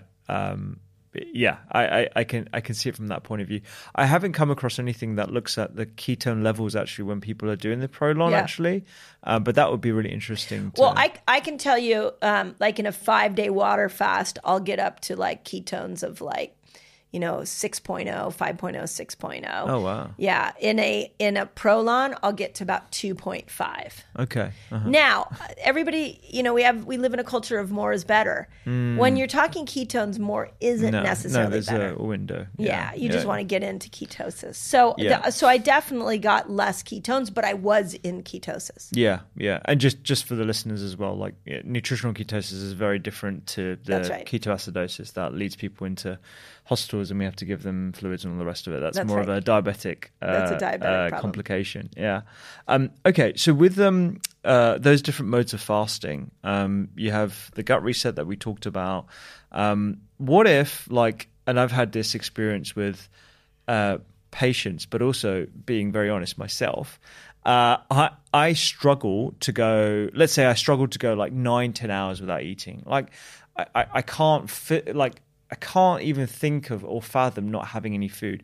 What kind of suggestions would you have for people who fit that criteria or that mindset to coax them into eating according to this way? I mean, pushing back the breakfast is definitely one thing, but maybe just getting them over the hurdle even more so. Yeah. So in the book, I call it building a fasting lifestyle because again, this is not a diet. And so I want you to figure out how to integrate it into your life. And so there's four steps in building a fasting lifestyle. The first is you got to vary your fasts. So to your point, what if I can only go 8 hours? Awesome. So go 8 hours. And then maybe the next day you go 8 hours and 20 minutes. And then maybe the next day you're like, okay, I'm not even going to try this fasting thing this time. I'm going to bring it down to 7 hours. I'm just going to eat when I get up. And then maybe the next day I feel like fasting. I'm going to go 9 hours. That's okay. You don't have to come out of the gates and be perfect at it. I just want you to dabble with it. And the mindset is this compressed eating window. Instead of thinking, what do my taste buds want every morning? Instead of thinking, I got to eat to speed up my metabolism, I want people to start thinking, is my eating window open or is my eating window closed? So if it's closed, you're not eating. Yeah. So start just thinking, and maybe your fasting window is only 10 hours and leaves 14 hours for eating. The studies show that, an 8 to 10 hour eating window where you eat all your food in 8 to 10 hours can actually make you metabolically immune from a poor diet. And what I mean by that is, and this one blew me away, is that you could go and eat at fast food all day long with the bad oils, the bad bread, all of that. I'm not recommending you do that. Yeah. But if you eat that fast food in 8 to 10 hour eating window, your metabolic markers all have time to reset themselves. So don't, even though we love Volta Longo, we love the 3-day water fast. Even though you want to reset your dopamine, it doesn't have to be this huge thing. And I'll give you my favorite example happened with a man that came to me last year. He was about 300 pounds. And I was at a retreat and where I was helping people fast. And he didn't, I never push fasting on anybody. And he came up to me and you could see he was visibly obese. And it was on the last day and he said, I need your help. And I was like, oh my God, how can I help you? What do you think your biggest problem with food is? And he's like, I'm food addicted. And I'm like, okay, what are you addicted to? He's like, I drink 12 sodas a day. Oh, wow. And he's like, but I also eat buffalo wings. And he went through all, and I was like, wow, okay, fast food. I go through the fast food drive-through once or twice a day. He was full on typical Western diet. And so I said to him, okay, so how about you just take that Western diet and I just want to put it in one eating window. In the next month, do you think you could go from your 8-hour fasting, you're fasting when you sleep, to fasting, at least 15 hours? So we got 6 hours that we got to get you through. And once you open up your eating window, eat whatever you want. You can drink all your sodas in that time period. You can eat whatever you want. So he did that. And I said, try that for a month and then come back. Within a month after we had that conversation, first month, he had lost 13 pounds. Yeah. Eating horrible food. Horrible food, yeah. And drinking 12 sodas in this time period. Yeah. So then I said to him, well, how about you drink soda only when you're at work? You can't drink it at home. So we started to get after the soda. And he was like, okay. I said, just stay with your 15 hours of fasting. I just want to see if we can move the needle on the sodas. And so that's what he did. He didn't have soda in the house anymore. Second month, 9 pounds. Third month, I said to him, okay, now let's add protein in. I still haven't taken much away from him. We're still at 15 hours of fasting. And so I'm like, I just want you to add protein in. So third month, added protein in, sodas at work, fasting 15 hours, another 14 pounds. We did this month after month after month. That was a year ago. He's down 150 pounds. That's incredible. That's incredible. And all of his food choices have changed now. He's off of soda. And it was really fun because the first time I chatted with him, I asked him what his why was. Because as you know, if you don't have a strong why, It's hard to make health choices. And he said, I have to stay alive for my family. Yeah. And then I talked to him about a month ago. And I said, okay, what's your why now? And he said, I want to take a Christmas card picture with my family. Gosh. And I was like, oh my God, the simple things of enjoying living in your body. I just want to take a Christmas card photo with my family. Yeah. That's the power of what this tool can do. And it doesn't cost anybody any money. And we're watching it over and over and over again. It is a different door into food addiction. Totally. Yeah. I thank you so much for sharing that story. Yeah. I mean, it's going to touch so many people, and I feel that illustrates the way in for health for a lot of people. And it's interesting you mentioned that story because one of the strategies that I remember using years ago in clinic was very similar to that. It was eat whatever you want, but just keep the window just within that sort of 12-hour time period, I think I used to say at the start. Because that little nugget of motivation that gets people through a hurdle and they see a result, whether it's small or however large it is gives them the trajectory going forward. And then tying that with a motivational trigger with actual a goal, it's magic. And that motivational interviewing techniques that I'm sure that you use in every client is it's so powerful. Well, so many people ask me why are we still talking about fasting? Like I get like usually around Christmas time, I get like the news stories that they're like, hey, we want to talk about intermittent fasting. And then the first question is they're like, why are we still talking about this? I'm like, because it's not a fad. People are getting results. Absolutely. So, and it's free.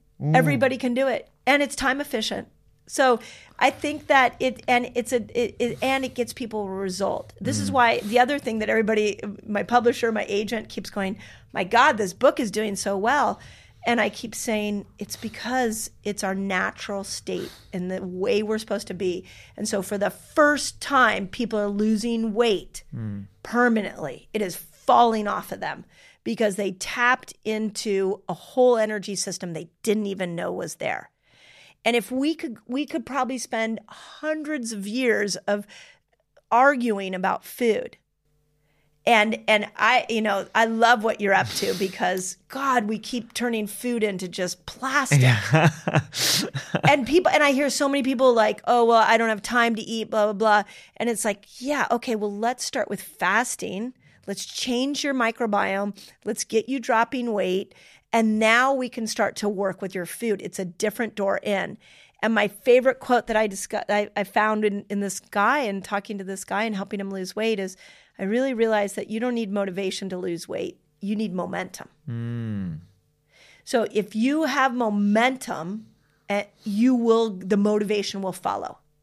But the minute we go on a diet and we don't get results quick, the momentum stops. Absolutely. And then the motivation follows. Absolutely. So we've got to look at this from a different angle. And once we do, it actually frees like all the food addiction, all the food, eating disorders. I believe we can change it all and we can bring people back in love with food. But we use fasting for weight loss. We use fasting for brain healing. We use fasting for cleaning up the hormonal system. And then we eat good food and we try to eat as much of a variety as we can. And I think we've solved the health problem. Yeah. I mean, it's as simple as that, it's really. It's as simple as that, right? Can't you see it from your food lens? Absolutely, yeah. And I'm glad you mentioned food addiction because I think that was a bit of a taboo term. Like people, couldn't see how you could be addicted to food. I mean, we all need food, It's not like people are breaking windows so they can get some money so they can go to get a hamburger. Do you know what I mean? But we understand what happens with the dopamine pathways. Food addiction is a real concept. Yeah. It's something that neurobiologists are all looking at with a lot more detail. And you mentioned it with clients, and you can definitely see signals of food addiction within people. One of the fasting regimes you talk about is a dopamine fast. Yeah. I wonder if we could dive into that in a little bit more detail, because I think that's an interesting concept that perhaps needs a little bit more airtime. Oh, it's so good. It's such a good one. So I found this in my research and then experimented with my following, which is really fun because you get to like try things out. And you get real-time feedback. Yeah. I mean, I've seen those comments on the YouTube channel and they are phenomenal. It's really impressive. The results people can have. Yeah. Absolutely. So the research is that people who are obese actually are dopamine resistant. So just like we become insulin resistant, we can become dopamine resistant. But it's a little bit different. And the way it works is that people who are obese often find they're not getting the same enjoyment out of their food. So they have to eat more of the bad food, eat more food to get the same dopamine response that somebody else who's not obese or has a food addiction. And I know you could have a food addiction and not be obese. I want to be sensitive to those terms. But the study was done on obesity. So think about that for a moment. I hope that anybody who's struggling to lose weight, that gives them compassion for themselves. Because when you eat, you may not be getting the dopamine high today that you got 2 years ago. Because the way that insulin resistance works is it starts to block, and the more you've accessed that dopamine surge, you're just not getting the same dopamine experience. So the dopamine system needs to be cleaned up for you to enjoy food differently. So I tested this out because what the article showed was 48 hours without food. And this was actually done on humans, and it was done in a hospital setting.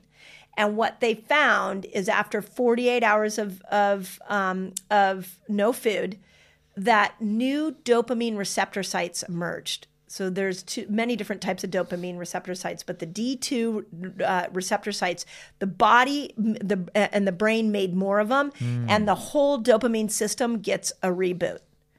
Okay, let's think about why the body would do this for a moment. If you're in disbelief on this, you're 48 hours without food. You need to survive. So you better be motivated to go find food. Yeah. So our body actually reboots the dopamine system so that we have an increased motivation to be able to go find food. And so when I started to realize that, what I did is I started taking people who told me, I can't get off of sugar. I can't seem to unstick my weight. Nothing I do is making me happy. We took those group of people that appeared to have a dopamine saturated sort of experience with life. We put them on a 48-hour fast. And sure enough, when they came back into food, of course they appreciated it more because they were off of food for 48 hours. But that appreciation, that love for food continued for weeks after that. And the people with mood disorders actually noticed that they were much happier. They were getting a lot more enjoyment in life. That's so interesting because I was literally just thinking about what about people with mood disorders and whether a fasting protocol could, theoretically have an impact if you are increasing the number of those D2 receptors. Yeah. I mean, it's such a subtle shift that can have such a massive impact. And think about it. I was just telling my husband the other day, we just bought a new car.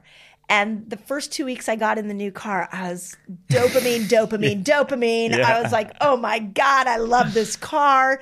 And then about 4 weeks in, I was like, yeah, I like this car. And now we're we're 4 weeks away from our home. And I'm like, oh my gosh, when I go back to that car and I get in it, I'm going to have a dopamine resurgence. Absolutely. Yeah. It's the same thing that can happen with food. But with mood disorders, there is a dopamine challenge because we're dopamine saturated. Our phones are giving us dopamine. If you just think it, like the way that we can sit on our couch and watch a series over and over. We don't even have to wait till the next week. We can binge watch a series. Yeah. We can pick up our phone and we can order food and have it delivered to our front door. We can chat with our friends. We can get likes and follows. And we are just being flooded with dopamine. So a large part of the mental health challenge is that we're not taking a dopamine rest. Yeah. So if you just go 48 hours without food, and then if you want to put your phone down during that time, if you want to like go into a spiritual place and go really inner, you have really reset your whole dopamine system. And it's not just temporary because you have these new receptor sites that form. Absolutely. Yeah, it's interesting, isn't it? Because this whole concept of dopamine fasting that Andrew Huberman did a podcast on has made quite popular in the mainstream is so applicable to different areas. And that concept of hedonic adaptation, I think it's called, whereby, you have a new phone or a new car or whatever, and you have that like absolute hedonism the first time you use it or you move into a new place or whatever, and then you gradually adapt. You adapt. Yeah. And I'm constantly trying to like pull out what that hedonic adaptation looks like in my own life. The fact that I complain about my phone, for example, sometimes when it crashes. Yeah.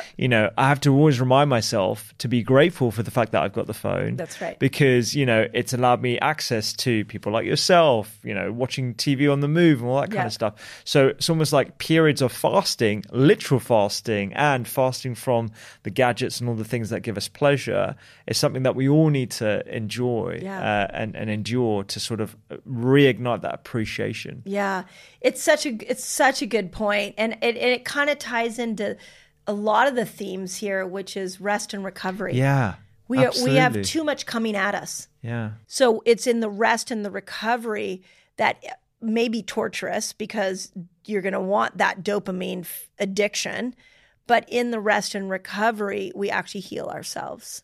And so whether it's a rest and recovery from food or for the phone or from TV or from your new car, like it's where we heal. We can't heal in the chaos and we can't heal in the dopamine, really. To me, the way I look at it from a health lens is dopamine is that molecule that will get you going on the health path. But then you're going to need to put her aside and start to like rely on serotonin a little bit more, or some of the other neurochemicals, because dopamine is seductive. The minute you get what you want, it says, okay, let's go get more. Yeah, I think I've heard you say the dopamine is the molecule of more, not enough. Yeah, it's not the molecule of enough. Yeah. And I mean, I'm like you. I constantly check my dopamine and go, okay, if I can't sit here without looking at my phone or enjoying nature, it's time to really train myself to reset 100%. dopamine. Yeah. Have you read that book by Michael Easter, The Comfort Crisis? Oh, no. Oh, you should definitely read it. I think you'd really appreciate it given this interaction. Michael Easter's a journalist who's written about how we're not enjoying or engaging with boredom enough in today's world. And so he does these experiments where he goes hunting and he's like out in nature for 3 or 4 days, and it's the most boring experience because you're literally just like waiting in the bushes, for something that's coming around the corner, or like, an antelope or whatever they're trying to hunt. And if you think about it on a day-to-day basis, we're never really not being entertained. Yeah. I'm listening to podcasts. I'm, watching a TV show. I'm doing computer work. Yeah. I'm, when I'm walking, even sometimes I'm not even present. I'm doing my to-do list. Yeah. And I've tried to, and actually Johan Hari, who's also been on the podcast, has talked about this in one of his books, focused on technology and how technology has basically eroded our boredom, basically. Yeah. And enjoying boredom is something that I'm trying to do a lot more consciously, and combining that with gratitude. It's like it's almost like the antidote to dopamine, the molecule of more. It's these are the molecules of enough. That's right. That's right. And then you'll get dopamine in the boredom. Exactly. You reset those dopamines. Yeah. One of my favorite women that I met last year was Sarah Blakely. Oh, brilliant! Really? Oh, she's phenomenal. Yeah, I'm a big fan of hers. Yeah, I am too. And I'm actually a part of a mentorship group. Her husband had hired me to teach him fasting. Oh, amazing. And so got to know him, Jesse Itzler. He's amazing onto his own self. He's a serial entrepreneur. Yeah. So he gathered a bunch of us and brought Sarah. And so what a power couple, by the way. That is a proper power couple. Yeah. And so he said that when he met Sarah, she was the first CEO that he had ever met that took so much time off. Really? And he's like, I was shocked. I was like, you're going on vacation again? What do you mean you don't work Friday afternoons? What's happening? Yeah. And she said, that's where I create. And so then she went in to say when she takes her afternoons off, what she does is she's like, I sit kind of like the comfort crisis. I sit in my backyard. I sit somewhere and I look out and I just let my mind wander. Amazing. And I think there's something about the wandering mind. It's like when we're on socials, we're actually trying to stuff information in. But when you're just staring at nature or you're just hanging out, the mind can wander and you have no idea where it's going to go. Absolutely.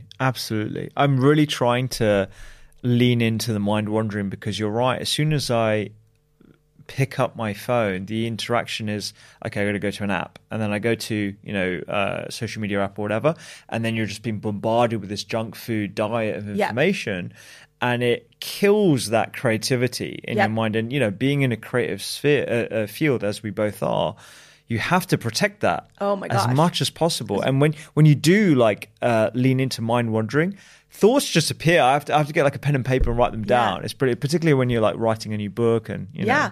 Yeah, and if you don't grab them and write them down, they'll go away. And then, in fact, the part that you said about the next book that I want to write, that actually came to me a month ago in a massage. Really? Yeah, like literally out of nowhere. I wasn't even thinking about it, and then boom, I was like, I have to write a book that brings men into the conversation. Brilliant. And then I'm like, okay, but we have to help women understand herself. So how do I do that? So, and then all of a sudden it was like, the whole book came through me through the massage. Totally. I'm like, oh, wow. Yeah. Mo Gaudat, he's a friend of the pod, and he's the Google CFO. He's written a fantastic book about solving for happiness. He writes prolifically in the morning. He writes that's my time. 1,000 or 2,000 words every single day. He'll just write. Yeah. And I haven't actually I haven't dived into that myself, but I definitely want to do that because that morning time is a very protected creative time for myself. I'm not too sure if it's the same for you as well. But that's when I do my best work. Yeah. So if you look at the brain waves, there's a reason for that. So, and I learned this from Bruce Lipton. Okay. I brought him on my podcast and we were talking about affirmations. Okay. And I was like, okay, do affirmations work? And he said, they work if you do them in the right part of where your brain wave is at. So his first thing was when you go to sleep, you're going, like right now we're in beta brainwave. When you go to sleep, you start to go into alpha, then you go into theta, then you go into delta. And so you go back into the sleepier brainwave. When you're in alpha and theta is when you can reprogram your brain. So he's a believer, like affirmations should be like, you should listen to them as you're going to bed. Or like Joe Dispenza taught us that create your day kind of thing. So like one habit I learned or I changed after talking to him is instead of getting into bed and thinking about all the things that went wrong that day and all the things I have to do the next day, I've trained my brain to start to think about all the wonderful things that happened that day and obsess on that as I'm going into this deep state. But the same thing happens when you come out of sleep. You go from delta to theta to alpha to beta. So my best writing time, if I can do it, is get up at like early, like 4 or 5 in the morning, and I'll go from my bed into my office. And before my brain is even in beta state, I just start seeing what pours out. Yeah, totally. Yeah, I'm going to put that into action, and by like noon, forget it. I can never write in the afternoon. It's all in the morning. Then maybe I'll go get a cup of coffee and I'll come back. But even I'm still maybe in low beta at that point. It's when you're in stress, you're in high beta. And when we're in stress, we're working from our amygdala. And so we're in this concentrated part of our brain and we don't access our prefrontal cortex. So that prefrontal cortex is where creativity happens. So the name of the creative game is never become stressed. And then try to keep yourself in that kind of woozy brain state because you're going to get downloads. Yeah. Mindy, I could literally speak to you for so long. You're just full of gold. And I feel like we could talk like way beyond fasting as well. I'd be remiss if we wouldn't just briefly touch on who fasting may not be for. I know you've talked about this in the book, particularly, if you have a history of an eating disorder, you have to work with a practitioner. Who are the other sort of populations that you would think, perhaps fasting or the techniques that you teach in the book may not be appropriate for? Yeah, thank you for asking that because we always want people to be safe. For sure. So the first person I always say is pregnancy. Never, ever, ever. It's not you need to feed your baby. That is not the time. The second time on that same vein is if you're nursing. You just don't want to fast more than 15 hours because as you go into longer fasts, you start detoxing and all those toxins will go into your breast milk. You've mentioned detoxing a couple of times there. I wonder if you could just provide a little bit more clarity on exactly what you mean. So I look at autophagy as a bit of a detox. Okay. So think of it from the cellular perspective. What ends up happening is all of a sudden the inside of the cell senses that there's no glucose coming in and there's no nutrients coming in. So it stimulates autophagy. Stimulating autophagy is like turning a doctor on inside your cells. And all of a sudden, the doctor looks around and says, hey, that cellular part's injured. Hey, there's a virus and a bacteria over there. We need to push them out. Sometimes that doctor inside that cell will go, hey, this is a cancer cell. This cell's going rogue, or this cell has a ton of heavy metals in it. And so it will kill the cell. And it's a process called apoptosis. So there is a lot of cellular death that can happen in the longer fasts. That's what I mean by detox. But then that has to go into your bloodstream or it gets recycled out of you. And for nursing women, it's going to go into your breast milk. And that's what we don't want. So that provides a bit more clarity, I think. And, aside for nursing women and pregnancy, anyone else? Eating disorders, I really recommend that you work with somebody. I have seen this change people's relationship to food over and over and over again. But you just really need somebody skilled to do it with you. For sure. I would say adrenal fatigue, slowly we see it overturned adrenal fatigue. So just be gentle. Maybe it's going to take you 3 to 6 months to build a fasting lifestyle. So just be very gentle with it. The most common one that everybody goes, can diabetics do this? Yeah. I mean, that's who this is for. Yeah. So, but again, if you're both type 1 and type 2, I'd love for you to involve your doctor in it. Thyroid problems is another one that people ask. And I always say when you eat, you got to get enough calories. We talked about that. For sure, yeah. And then maybe the last thing to really emphasize that I think is so important is that you can't make anybody fast. Mm-hmm. So I get a lot of parents that say, oh, can my teenage daughter do it? Or I get a lot of women that will say, oh, I want my husband to fast. It's a personal journey. Mm. And if we start to tell everybody else to fast, then we take their power away. And what I love about fasting is that when you do it and you get the result, the only person that gets the credit is you. Yeah. Don't give people want to give me the credit. I'm like, it's not my credit to be taken. I'm just teaching you a tool that nobody taught you. So when you get that result, look yourself in the mirror and thank yourself because you did it for you. Yeah. But we can't push it on other people. We have to be very mindful that people have to ask for it. I've heard you say that fasting can lead to a testosterone boost as well. Are there studies looking at that? Yes, it's a great question. So it's been the most conflicting of all of the hormones. So years ago, we didn't have any. I started looking at this about 10 years ago, and we didn't have any studies on testosterone and fasting. But we did have studies on growth hormone. And what growth hormone increases by 2,000% when you fast for 24 hours. So we started to make correlations to, okay, well, what we know, there are other studies that say when growth hormone goes up, so does testosterone. Mm-hmm. So do all the other hormones. Growth hormone will pull all the other hormones into a balanced position. Now, what we have to remember about hormones is balance is key. So we can get really sucked into the percentage increase in hormones, but all we're asking to do is to bring these hormones back into balance. So if you want more testosterone, the name of the game isn't get as much testosterone as you want. The name of the game is let's bring it back into balance. So with that in mind, the most current studies that we're seeing like within the last year, so it's very, very current, is that in some cases, it elevates testosterone, certain fasts. Mm. In some cases, it decreases testosterone, certain fasts. Okay, well, why is that? So I would hormonally unpack that and say, if testosterone is being decreased, I think it's decreases because you've got a stressed out person. And so when stress exists, all of those hormones are going to go down. And fasting is a bit of a cortisol burst. Yeah. If it increased, and the studies that saw it increased, you probably were dealing with a really metabolically unhealthy human that brought the metabolic system back into balance, which all of a sudden now brought testosterone back into balance. That's really interesting. So I think of all the hormones, it has the most nuance. Yeah, definitely. And I guess, if you are a quote unquote healthy person engaging in fasting, whether that would have the same impact on testosterone level, I guess as an individual. Yeah.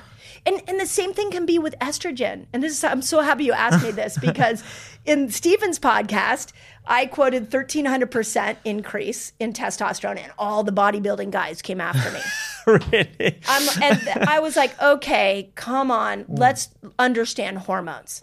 The name of the game is not to get more is better. Estrogen's a great example of this. There's such a thing as estrogen dominance. Okay, and that's actually leading to breast cancer.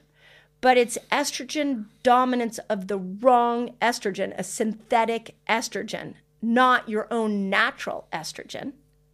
So when you fast, you bring your estrogen system back into balance and you start to heal all the organs that can break down synthetic estrogen and detoxify it, which is why you see the study of 30% of those women who had breast cancer getting a 64% increase or less reoccurrence Reduction in recurrence, because they balance their estrogen system out by fasting. But then we come over here to the menopausal woman, and she says, hey, wait a second, estrogen goes low. Yeah. I don't want to balance. I need more estrogen. Okay, let's have her fast. We clean up her estrogen system, and now all of a sudden you bring estrogen back into balance.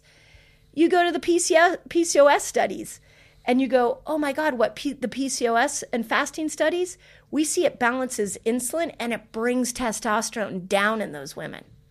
So do you see where I'm going with this? Yeah, it's just completely nuanced as to according to which patient, which person That's right. is engaging in the practice. That's right. Which is why we cannot look for absolutes when it comes to hormones. It has to always be in balance. So if you are a bodybuilding man and you've listened to the podcast this long, I want to applaud you. But it's not like you're going to fast and all of a sudden grow muscle in this increased amount. If you are a PCOS woman and you fast, you're going to clean that system up and you're not going to have as many symptoms, and it will bring both insulin and testosterone down. Yeah. If you are a menopausal woman, you're going to maximize your age-appropriate estrogen because it's not like a supplement you're taking.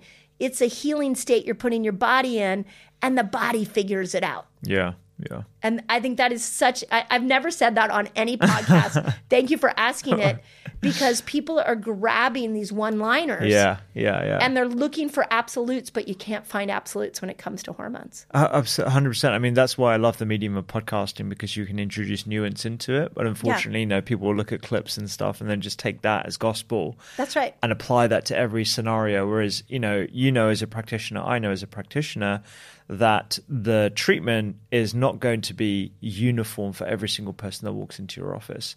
It's going to be tailored. It's going to be personalized. And I think the beauty of this is, hundreds of thousands of people are going to listen to this podcast, and hopefully they're going to take action. They're going to be more informed about how they can be the designers and the proprietors of their own health. Yeah. And that for me, I think, is super empowering. It's awesome.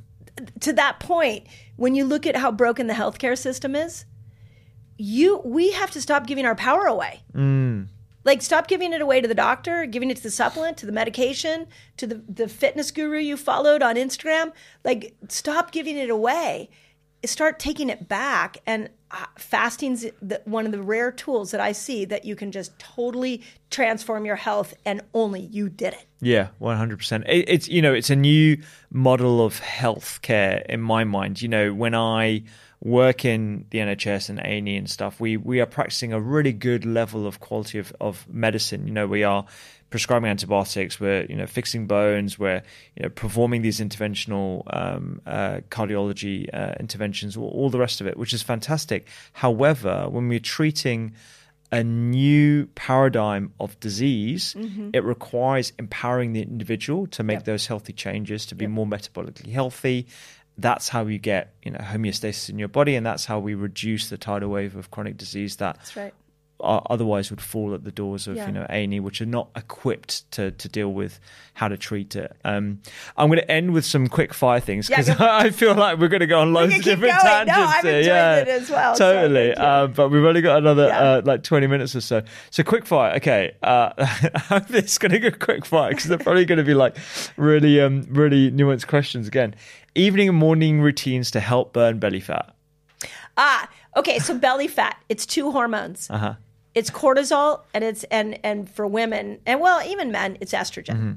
So it's think of your belly fat. If it's growing, it's where hormones are being stored. So with that in mind, when we look at morning and evening, we got to sync you back up to your circadian rhythm. So make sure that you're getting up with the sunlight, you're seeing sunlight in the morning, in the day, in the middle of the day, and at night you're getting out into the sun, like sunset. Great. So sync your whole, I have a book called The Menopause Reset, and I put a whole chapter in there on how to resync your circadian rhythm. Epic. If I fast, will I lose muscle mass? Love this one too. So it will appear as if your muscles are shrinking while you're in the fast, But what's happening is stored sugar is being released out of the muscle into your bloodstream. So it's cleaning that muscle up. If you add protein, the first meal you go back into is protein, you build that muscle strong again. So one of the greatest fasting hacks is work out in a fasted state. Let's really dump all that glucose out of the muscle and then go home and power up on protein. So you stimulate a process known as mTOR that actually builds that muscle strong again. So it will feel like it's shrinking, but it's not. And then I always point out that when you go to work out, what you're doing is you're breaking muscle down to build it stronger. When you're fasting, you're breaking muscle down in a different way so that you can now use food to build it stronger. Supplements. Can I take supplements when I'm fasting? Shorter fasts, it's a great question. Shorter fasts, under 24 hours, yes. Okay. Longer fasts, no. And here's why. The longer you go, the more you're honoring the wisdom of your body. And I really feel like the more external influences we put in, the more we're trying to manipulate that inner intelligence. After 24 hours, just see what your miraculous body can do. So don't manipulate it with supplements. Now, if you have medications, you're going to have to take it. But with supplements, you'll be fine for 2 days without it. Okay, great. Look, there's so many topics that we haven't touched on. I wanted to go into a little bit more detail on the menopause, fasting in women over 50, for example, fasting in other specific contexts. But like, we'll have to do that on another day. And you've got tons of information on your channel. But I just wanted to commend you on like the amount of information you put out there over the last few years. You know, I think I heard from your husband.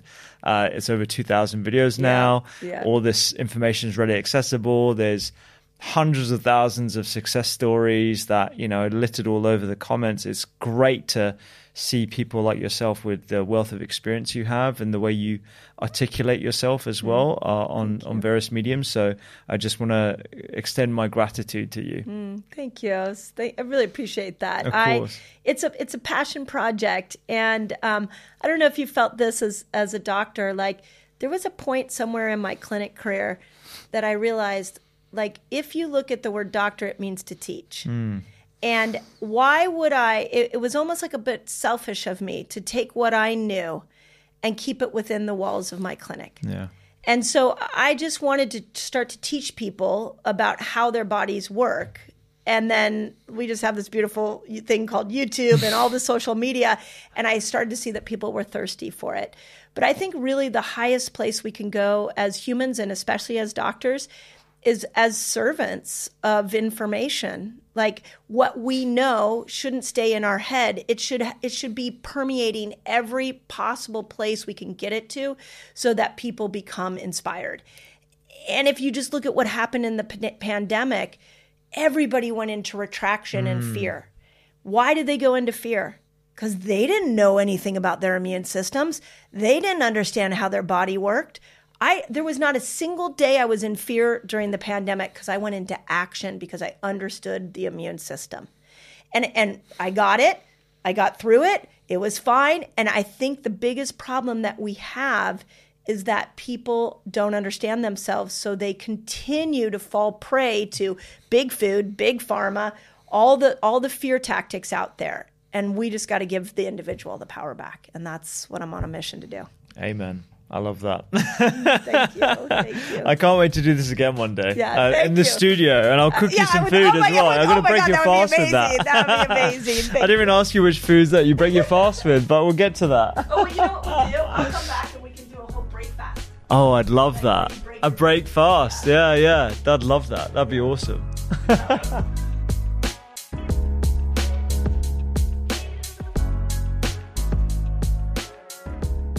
Thanks so much for listening to this episode of the Doctor's Kitchen podcast. Remember, you can support the pod by rating on Apple, follow along by hitting the subscribe button on Spotify, and you can catch all of our podcasts on YouTube if you enjoy seeing our smiley faces.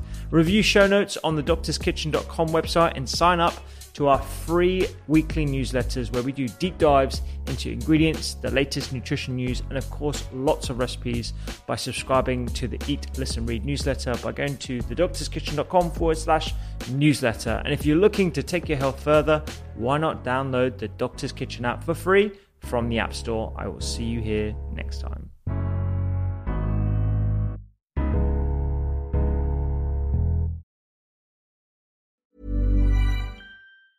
Mom deserves the best, and there's no better place to shop for Mother's Day than Whole Foods Market. They're your destination for unbeatable savings, from premium gifts to show-stopping flowers and irresistible desserts. Start by saving 33% with Prime on all body care and candles. Then get a 15-stem bunch of tulips for just $9.99 each with Prime. Round out Mom's menu with festive rosé, irresistible berry chantilly cake, and more special treats. Come celebrate Mother's Day at Whole Foods Market. Hey, it's Paige DeSorbo from Giggly Squad. High quality fashion without the price tag. Say hello to Quince. I'm snagging high-end essentials like cozy cashmere sweaters, sleek leather jackets, fine jewelry, and so much more. With Quince being 50 to 80% less than similar brands. And they partner with factories that prioritize safe, ethical, and responsible manufacturing. I love that. Luxury quality within reach. Go to quince.com/style to get free shipping and 365-day returns on your next order. Quince.com/style.